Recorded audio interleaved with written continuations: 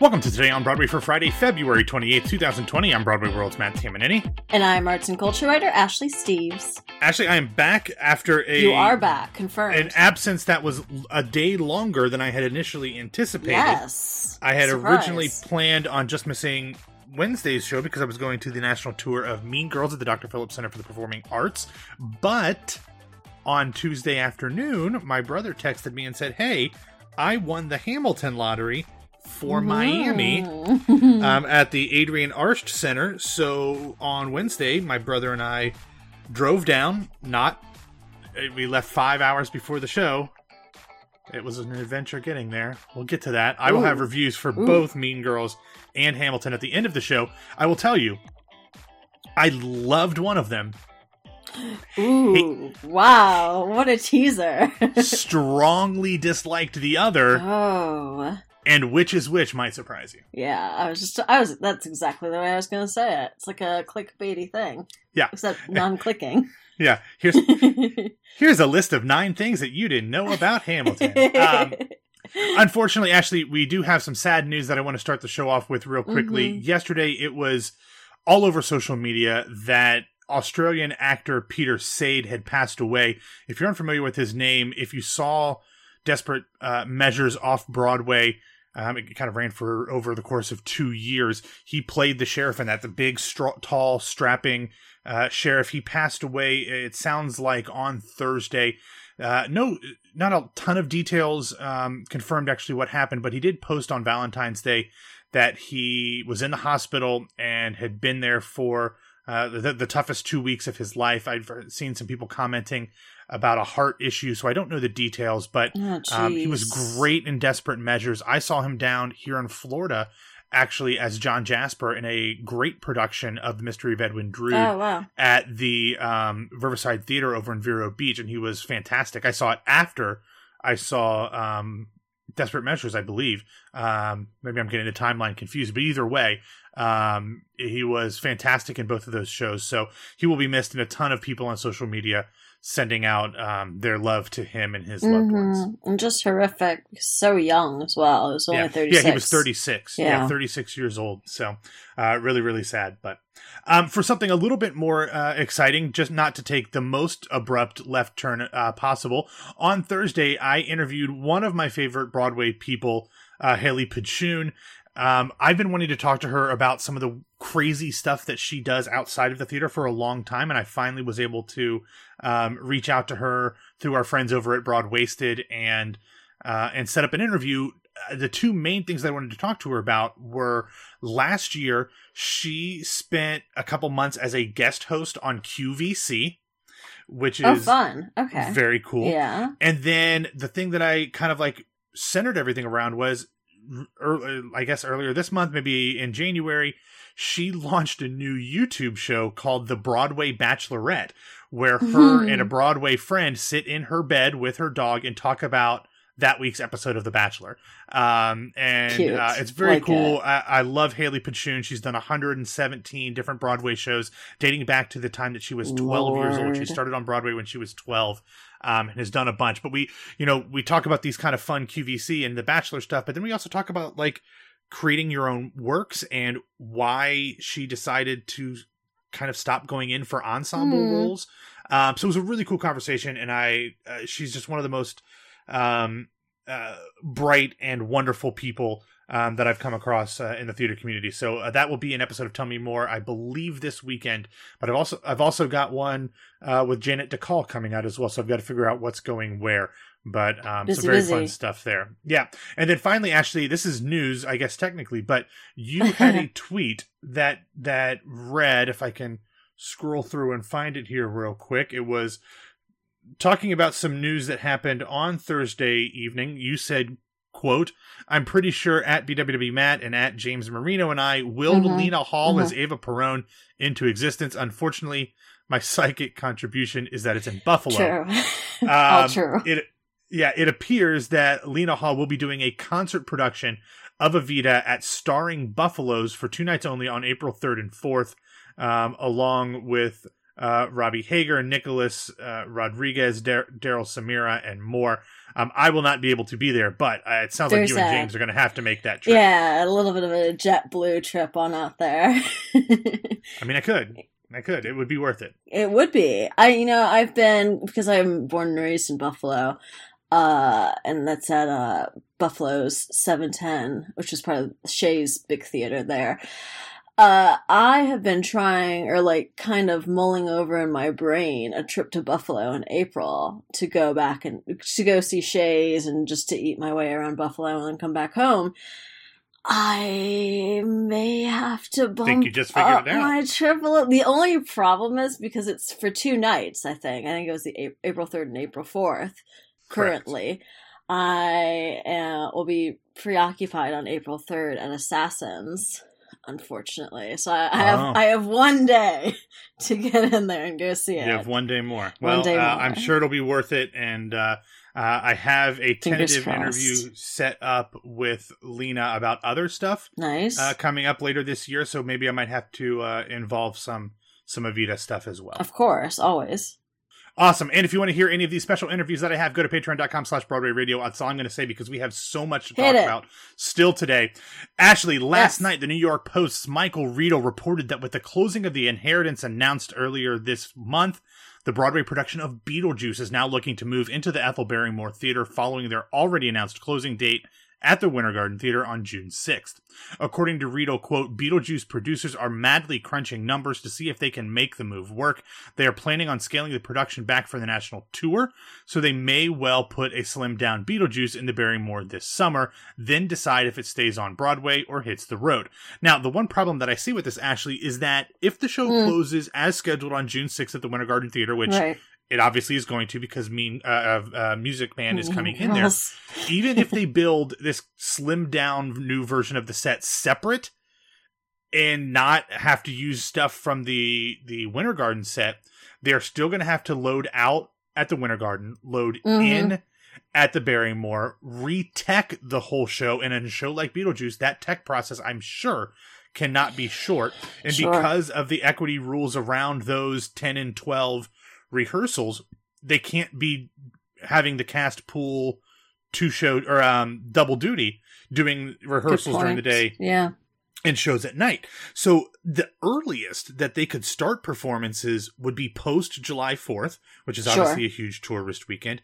And even more likely, it would probably be even closer to or even in August. And that's missing a huge part of your summer box office for a family show like this. That's very true. Yeah, that's a very good point. Yeah, but, I mean, the house is much smaller. It's 450-ish seats, 470, 60, 70 seats fewer than the Winter Garden. So maybe this recent run of big weeks will be enough to keep things going. But the timing is not ideal, it's obviously. Not ideal. I almost feel like it would be better for them to close in April, close a little bit Winter earlier, Garden, sure, and then start post Tony's. That would be smart at the Barrymore. That would be very smart. I think they might want to look into maybe doing that. Because essentially, they've already announced that they're not going to recoup by their closing on June 6th.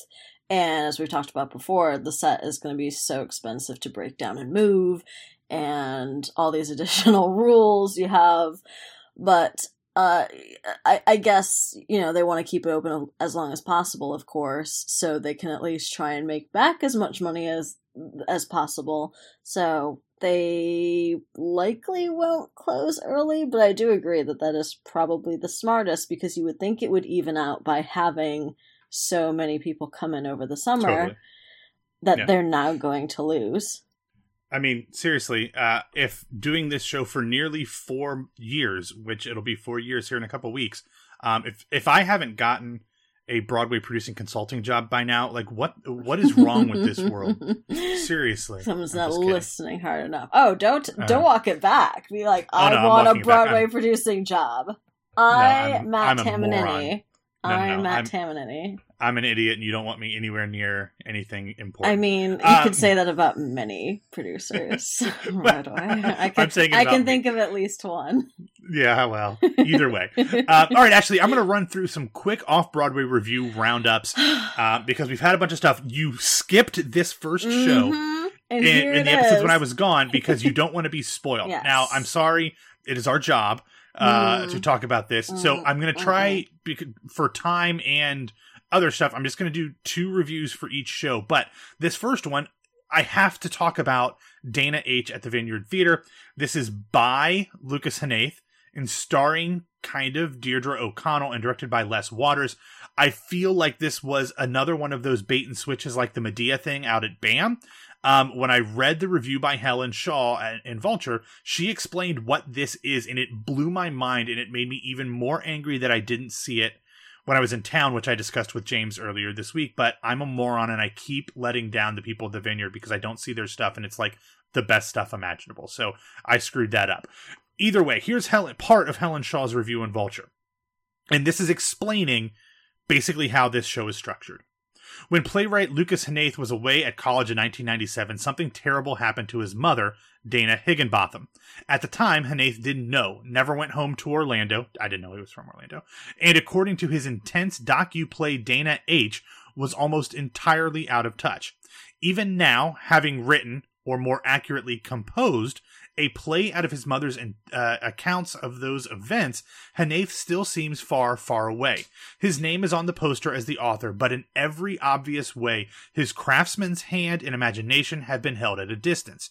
According to a note in the program and a super title that appears before the performance, Hnath asked fellow theater maker Steve Cosson to interview Higginbotham for several days. Quote, "But what you are about to watch," the note tells us before the 75-minute performance, "has been cut together from those taped interviews, and the actress playing my mother will lip sync to Dana's actual voice. We hear the real Dana. We watch the actress Deirdre O'Connell as her avatar. We're allowed to pretend that the credited author, who must have edited and shaped hours of material, has had no part in it."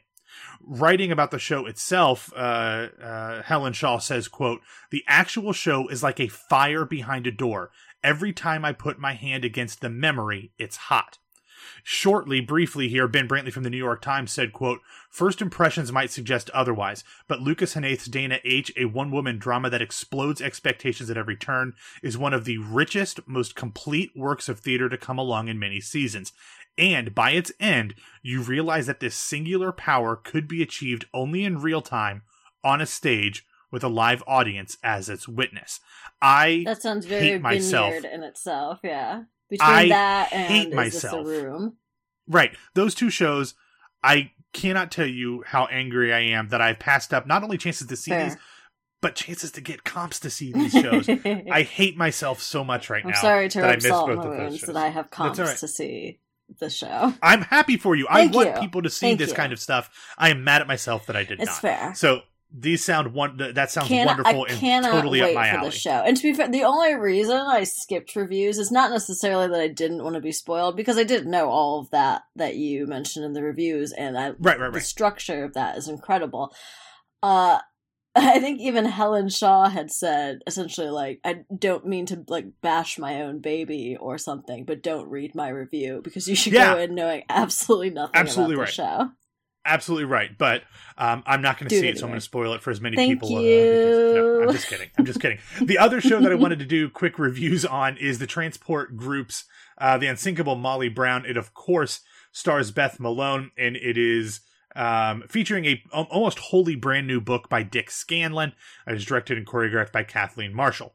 Elizabeth Vincentelli, who wrote the review for the New York Times, said, quote, "The resilient heroine of the Meredith Willson musical The Unsinkable Molly Brown was always an upbeat go-getter, with an action-packed journey that took her from a hard-scrabble Rockies mining town to the Denver upper crust. But the Transport Group revival that just opened at Abrams Art Center has turned Molly into a human exclamation mark. The production is simultaneously busy and lifeless, a feat of sorts, if not a desirable one." Raven Snook wrote the review for Time Out New York and gave it 3 out of 5 stars. She said, quote, "The erstwhile Fun Home star, Malone, is enchanting as she evolves from dreamy tomboy to headstrong wife to new money firebrand while blazing through songs including I Ain't Down Yet, I've Already Started In, and Belly Up to the Bar. She even manages to sell some of Scanlan's hokier lines and more far-fetched bits, but even so, the book scenes often feel sluggish. You wait impatiently for Malone and the talented company to start singing and dancing again. When they do, this new Molly Brown doesn't just sail, it soars. Mm-hmm. I am very much on board with what Raven Snook wrote. Mm-hmm. Yeah. Interesting. Yeah, so we've got a ton to get through, so let's just dive into the rest of this news here. Ashley, yesterday the Apollo Theater announced its first multi-work commissioning initiative dedicated to the creation of a diverse 21st century American performing arts canon, Apollo New Works. This new program extends the nonprofit Apollo Theater's commitment to the articulation and projection of the African American and African diasporic narrative. Many of the works will premiere at the Apollo's new theaters at the Victoria, scheduled to open in fall 2020. Apollo New Works will provide audience access to some of the commission's while in process and will allow artists to respond to and be inspired by Harlem, the Apollo Theater, and its communities. This sounds awesome. I'm so excited about Blue being there and then all of this stuff that they're doing. These are going to be works of not just theater, but music and dance and a lot of other things as well, which I think is fantastic and something befitting an institution as important and historic as the Apollo. Love to see all this expansion they're doing in their programming in years late. Absolutely. Also, yesterday, Club Thumb announced that it has extended the return engagement of Ethan Lipton's Tamacho, starring John Ellison Conley, Philippa Sue, Andy Gradalucian, and more. The show will now play through March 21st. After it was reported last fall on Thursday night, Baz Bomaboy from the London Daily Mail confirmed that Ivo van Hove will direct a stage adaptation of the Stephen King novel The Shining. I like it. Simon Stevens, I'm going to have to cover my bases. Yeah, Simon Stevens will adapt the work for the stage. No timeline, venue, or casting has been announced, but last year I heard that if some casting folks got their way, and I have no idea if they did, wherever the show ends up could be a very good place to see a show. And finally in this section, that was awful. I can't believe I put that in a script. And finally in this section, the new music consequences. That's all right. That's what I deserve after missing Dana H. and Is This a Truth? And finally in this section, the new musical Americana, which recently wrapped up a world premiere in Phoenix, will have its off-Broadway debut this April at New World Stages. The show will begin performances on April 17th. And actually, I have one recommendation. It is the trailer for the new film adaptation of the iconic Noel Coward play Blythe Spirit. This will star Dan Stevens as Charles, Isla Fisher as Ruth, Leslie Mann as Elvira, and the great and the good former, it was pre-Tell Me More, but my former guest here on Broadway Radio, Judi Dench, as well. It looks wonderful. It looks perfect. I'm very excited for this. So check out the trailer in the show notes and on BroadwayRadio.com. All right, Ashley, the thing that you have been waiting all day for me to get into. Correct. I cannot wait for this. Okay, so first off, on Tuesday night, I saw the national tour of Mean Girls at the Dr. Phillips Center for the Performing Arts here in sunny Orlando, Florida. As people who listen know, I am an unmitigated fan of Mean Girls. I've seen it twice on Broadway, and even though I completely recognize that the show is not great, it has plenty of issues in its construction and its writing, I enjoy it nonetheless. Now, the stars of this tour, including Danielle Wade, who is a swing and a standby on Broadway. She plays Katie Heron. The Plastics are played by, let me get all these names right, Mariah Rose Faith as Regina George, Megan Masako Haley as Gretchen Wieners, and Jonalyn Saxer as Karen Smith. Jonalyn was also in the Broadway ensemble as well. Then Mary Kate Morrissey, former Elphaba on tour, plays Janice, and Eric Huffman plays Damien. None of the people in this cast were as individually as talented as compelling as their counterparts that I saw in the original cast on Broadway. Okay. So let me get that out of the way. The people on Broadway, and maybe it's because I know them better, I know of their careers, I enjoyed them more. But the production as a whole is tighter and funnier in this touring production than it was either time that I saw it on Broadway. So I know they've made, and we've talked about it, they've made some changes to the Broadway or to the tour script and stuff, and I believe those changes are going to have been and will continue to be included in the Broadway version, and I think they work. I think they are good, but it's not just the changes. It was the timing and the energy. Everything about this just felt tighter and a little bit more polished for some reason, which is crazy to me. But I loved it. My brother went with me, and he's never seen the Mean Girls movie, had never listened to the cast album, and he enjoyed it just as much as I did. And my brother is not someone who would normally be a Mean Girls kind of guy. So really enjoyed that. It is heading it's at the Dr. Phillips Center through March 1st, and then it's heading to Fort Lauderdale, New Orleans, Denver, Vegas, Tempe, LA, and so on and so forth throughout the rest of 2020. But I really enjoyed it. I liked it a lot. Big plus. Big plus. And then we head to the Hamilton. First off, getting from Orlando to Miami should not take 5 hours. The construction around Miami is horrific. But first off, we only went because my brother won the Ham for Ham lottery. So $10 tickets. Like, of course, these, on Broadway, those are in the first couple rows. Can't pass up Hamilton for $10. Except for when you're not actually even in Miami. You're actually like in Sarasota watching it with these seats. We were very disappointed to realize that our seats were like 5 to maybe 10 rows from the top of the very, very large theater. Oh, yeah, I saw your picture and couldn't even find the stage. Yeah, if we had known that, we probably wouldn't have gone. If we had known that this production would have been the equivalent of a mid-sized city regional production in which the city's best musical theater talent did not audition, we definitely would not have gone. This is the Angelica Tour, and starring as Alexander Hamilton was Edred Utomi. Eliza Hamilton was Zoe Jensen, who I actually saw in We Are the Tigers last year off Broadway. Aaron Burr was played by Josh Tower. Angelica Schuyler was played by Stephanie Umo, who played Sarah in the revival of Ragtime on Broadway. Then Olivia Puckett played Peggy Schuyler and Mariah Reynolds. She actually had the best voice for her role in the whole show as playing Mariah, but it still never rose to the level of, transportive or incredibly impressive. I save for maybe King George III, played by Peter Matthew Smith.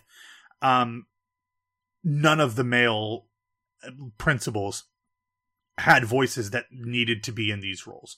I was absolutely flabbergasted at how poor the casting was for this tour. Wow. And my brother saw the Hamilton tour with me here in Orlando a year ago. Okay, a little over that's a year what ago. I was going to ask, because I didn't know if he had seen it before, and yes, he had. Yep. What he was thinking about this production as well. Correct.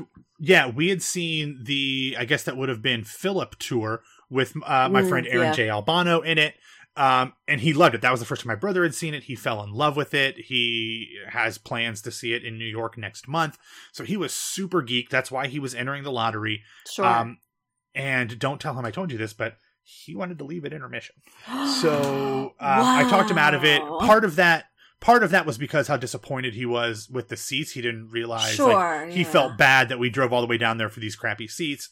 But it was not good, actually. I was shocked. God. And I told my brother this, that a lot of people have said that if you saw it with the original cast, no cast is ever going to reach that. Obviously, that's true for a lot of Broadway shows. Yeah. But the experience of seeing Hamilton the second or third time never lives up to your first time, no matter who's in the cast. Very true. Because it is so overwhelmingly impressive. I don't think that's what this was, because this was my fourth time seeing it, and I've seen it multiple times as well. And I mean, my first time was seeing it with the original Broadway cast, and the second time was a replacement cast, and it was still, I mean, Hamilton on Broadway and great. Right. So it's not that. No, this was just. It felt very much like a production you would see in, Sheboygan.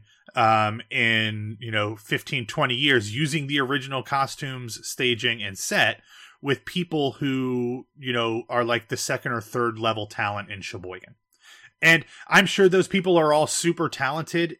They just didn't fit the roles, so you weren't able to see how talented they were. So I was incredibly disappointed and shocked at how underwhelmed I was by the performances. You would think it would be very difficult to screw up Hamilton. But alas. Well, see, I don't. I think that it's very hard to get it right because I think the roles were so written for the people who performed them, or at least the final versions were molded around the performers. Of course, yeah. And it's so hard to find another Daveed Diggs to do. If you don't Lafayette at least have Jefferson. like Chris Jackson in mind when you're writing your role. Yeah, and they just didn't. I mean, the Marquis de Lafayette and Thomas Jefferson was Bryson Bruce, and he was objectively not good. The George Washington was Paul Oakley Stovall, and I think he has a good voice. I honestly couldn't tell you if he does or not. Same thing with Aaron Burr. I was shocked at how underwhelmed and disappointed I was. So I'm bringing you straight talk right here. Sorry. I normally try to be positive, but there was literally nothing that I could be super positive about. And when it's Hamilton and so, well regarded and usually so expensive, you gotta talk about it. Yeah. Well, and I think I've said this before. The first time I saw Hamilton, I of course just tried to watch everything, and especially the principals. The next two times, the thing that I love the most about the show is the staging and the ensemble. And perhaps because I was a mile and a half away, I couldn't appreciate that as much this time. So that might have added to some of my discontentness for the show, but because that is my favorite part of the show. No longer able to pick up on the small things if you can't see them. Right. I literally, because I always try to watch the Bullet. Once the Bullet has been established as to who she is, I try to follow her because I've heard so many times from people talk about the fact that like she follows Hamilton. Whenever they're close together, she tries to always be right behind him. Mm-hmm. And I honestly couldn't keep up with who the Bullet was. I was so far away. Oh, God. So anyway, it's a warning. If you haven't seen Hamilton and you have the chance to see the Angelica tour, see it because it's still a form of Hamilton. It's not. It wasn't a train wreck. Like the production went smoothly. It just wasn't well cast, in my opinion. And I don't think that it was a bad night because that would mean that like 30 people had a bad night on the same night. Yeah. So I find that hard to believe. But anyway, sorry, not sorry, as they say in 6. Yeah. So the Hamilton tour, I don't know which one, is coming through Orlando next year. So I will be very, very hopeful that it is not the same company, although it's like not going to be for like 15, 16 months. So I'm sure it'll be different people by then. And then there will be another one 2 years after that. Yeah, exactly. This thing ain't going to stop anytime soon. But anyway, that is all I have. Thank you for listening to me rant at the end of the show. Don't tell Lynn I said this. But thanks for listening to Today on Broadway. Tweets. Follow us on... Well, he doesn't tweet anymore, so he's not on Twitter very much. Yeah. Anyway, he did tweet something about the census. So go over there. Him and AOC did a commercial for the census. So go watch that on Lynn's stuff. But anyway, thanks for listening to Today on Broadway. Follow us on Facebook and Twitter at Broadway Radio. You can find me on Twitter and Instagram at BWMan. Ashley, where can people find you? You can find me on Twitter and Instagram at No This Is Ashley. All right, you can find us all over at patreon.com/Broadway Radio. Hopefully my new Tell Me More or Tell Me Mores will be up on there ASAP, but if not, I will definitely have at least one of the episodes in the podcast regular feed on Saturday. Have a great weekend, everybody, and we'll talk to you on Monday.